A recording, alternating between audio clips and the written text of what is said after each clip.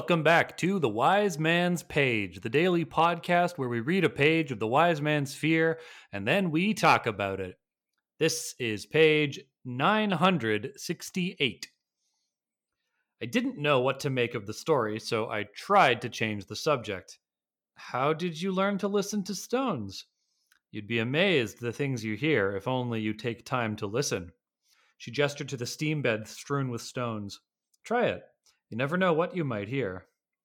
Not sure what game she was playing at, I looked around for a stone, then cuffed up my shirt sleeve and reached into the water. Listen, she prompted earnestly. Thanks to my studies with Eladin, I had a high tolerance for the ridiculous. I held the stone to my ear and closed my eyes. I wondered if I should pretend to hear a story. Then I was in the water, wet to the skin and spitting it. I spluttered and struggled to my feet while Denna laughed so hard she doubled over at the waist, barely able to stand. I moved toward her, but she skipped away with a little shriek that left her laughing even harder.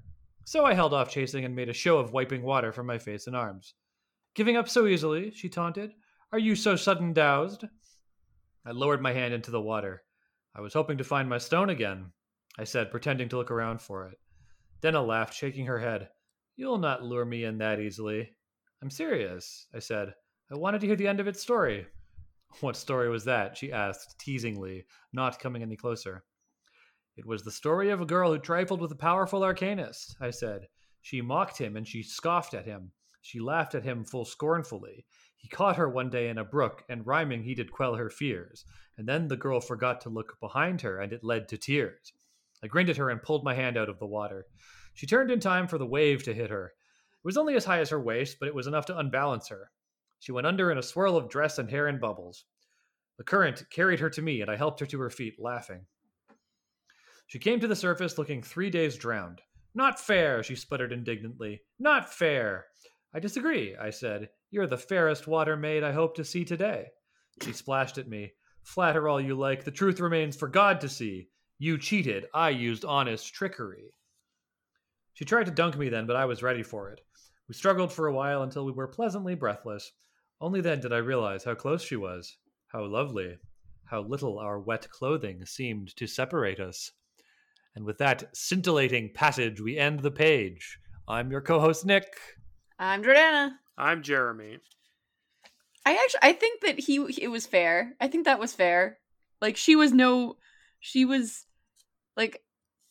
was she really honest? Like, it doesn't seem like she was honest. He used guile. They both used guile, you know. Exactly. Honest trickery as opposed to... Maybe, possibly, this could tell us her attitude towards magic, but I don't think so. I honestly think that it's a way to make the meter fit, because, in case you hadn't noticed, toward the bottom of half the page, they begin to rhyme again. Yeah. I mean, I think it's simply the fact that he's using a tool that she can't use, right? That's what makes it cheating. Well, she uses the hair magic, the knotting. But wait, what does Quoth use that she doesn't? Sympathy. Oh. That's how he makes the wave happen. Yeah, he makes the wave with magic. He's using sympathy to You know to what? pull the water. I don't see sympathy as being trickery. You're using the skills that you've learned in life. Spoken like someone who would use base treachery. What is base treachery? Trickery. Deceit. Okay, but she's also using trickery and deceit. This is all trickery and That's deceit. right. They're both tricksters. They but it's both cool when use she what's does that, it, and she's it's using bad her when wiles. Quoth does it. That's the thing, though. She is using her wiles. So I said earlier in this chapter, that Denna's behavior to me is a little bit suspicious. Like she's playing a role more than she usually does. And even though they start rhyming, and I read the rhyming whenever they rhyme, it's sort of like them becoming unguarded and simpatico. I find her behavior a little bit strange, like she's manipulating him. And I find this like tussling in the stream is such a storybook way of like flirting, of getting close to someone and of generating sexual charge. And Denna is leading it. And I can't figure out if I think that it's like just Rothfuss enjoying fun with the trope and adding sympathy to the mix, or if Denna has like done this because she is laying the that he's become a mark to her, and that she is going through the motions of becoming desirable so that she can get Quoth to do what he wants. Hmm. I don't know. I don't know how I feel about this. Because as I've said, I think that she has not forgiven him for what happened in their last exchange, and that to her, it has been confirmed that he is in fact just like everyone else, just interested in her for what she can offer him instead of her for herself. She let herself be seen and felt betrayed. I don't know. It seems like they're genuinely enjoying each other's company. It does seem that way, and I think that's what's making Nick suspicious. Oh, I think I'm with you, Jordana, that they're just having a nice time in the stream, but I can see why Nick is suspicious. I want them to just be having a nice time. Why can't they just have nice things? Well, because Denna's never been so overtly sexual before, also, with Quoth anyway. She's the lady who's getting older, okay? People change a lot when they're a teenager.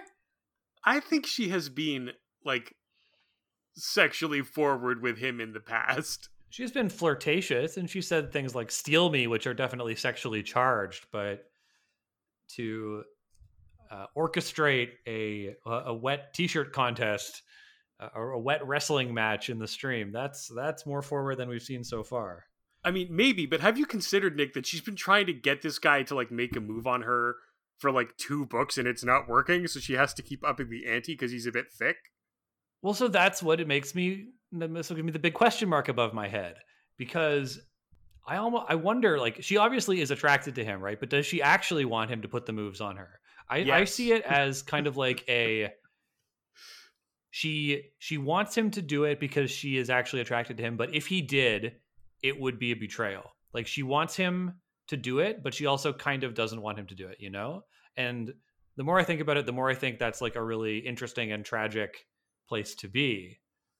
I mean, no, I see what you're saying here, but I actually think that if that is what's going on with her, then that would put her in the uncomfortable position of embodying a kind of toxic trope about women that I don't think that this book is aiming for, of the, like, the tease who's gonna, like, get him all hot and bothered and say, actually no, and how could you ever think that I wanted you to do that?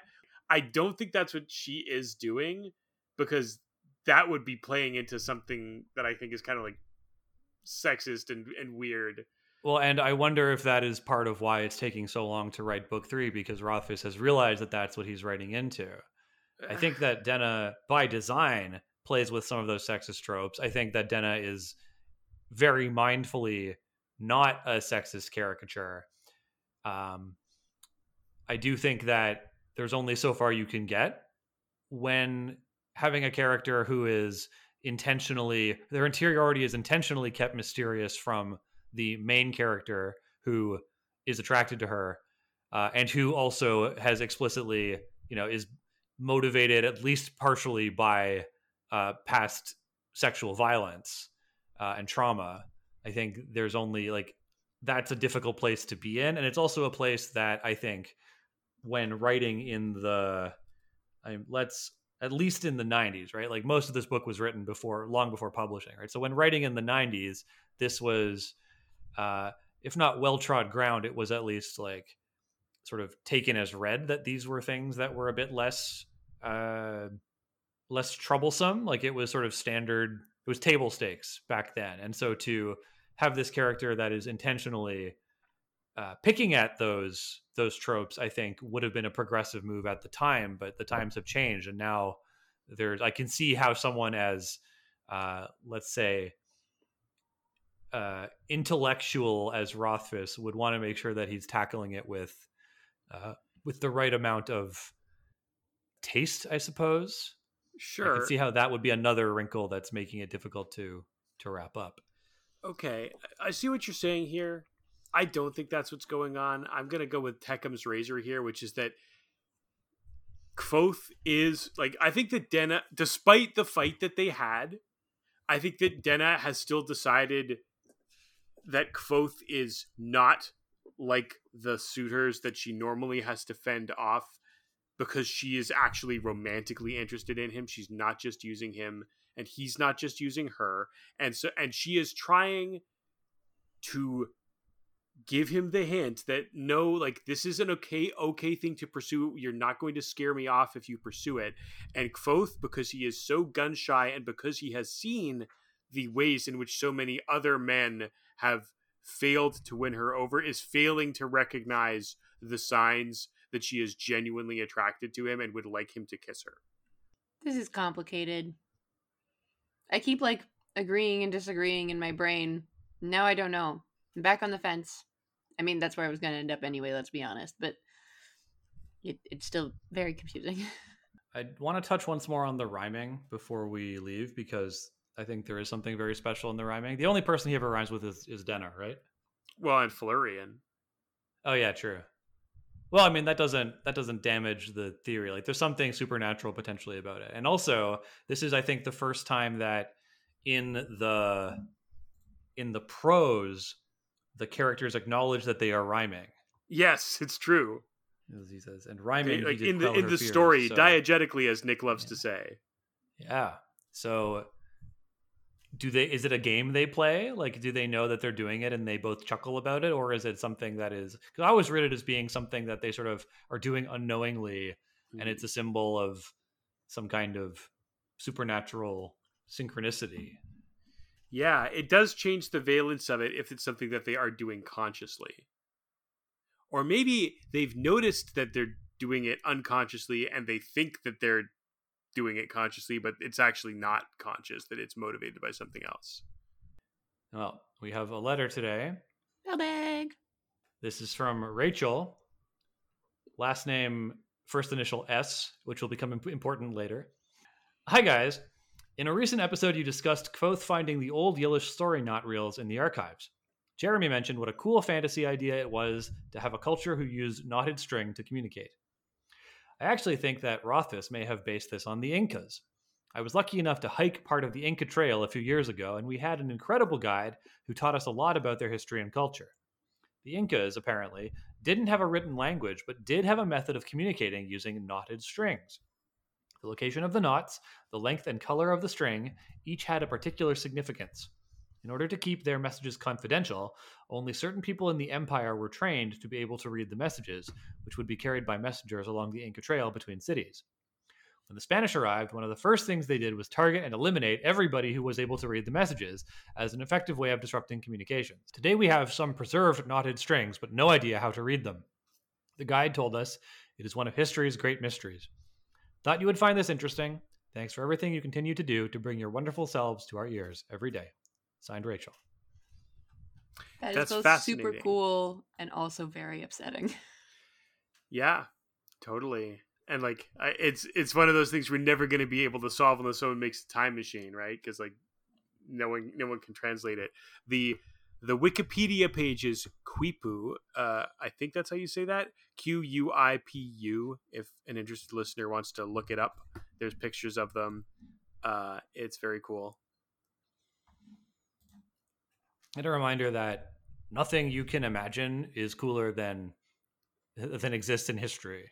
It's true. And also, read your history, because you can get inspiration from that. Absolutely. All kinds of cool stuff. Thanks for writing, Rachel. Indeed. That sounds like a really cool trip. Listeners, maybe you can take a cool trip with us on tomorrow's page. Of the wind.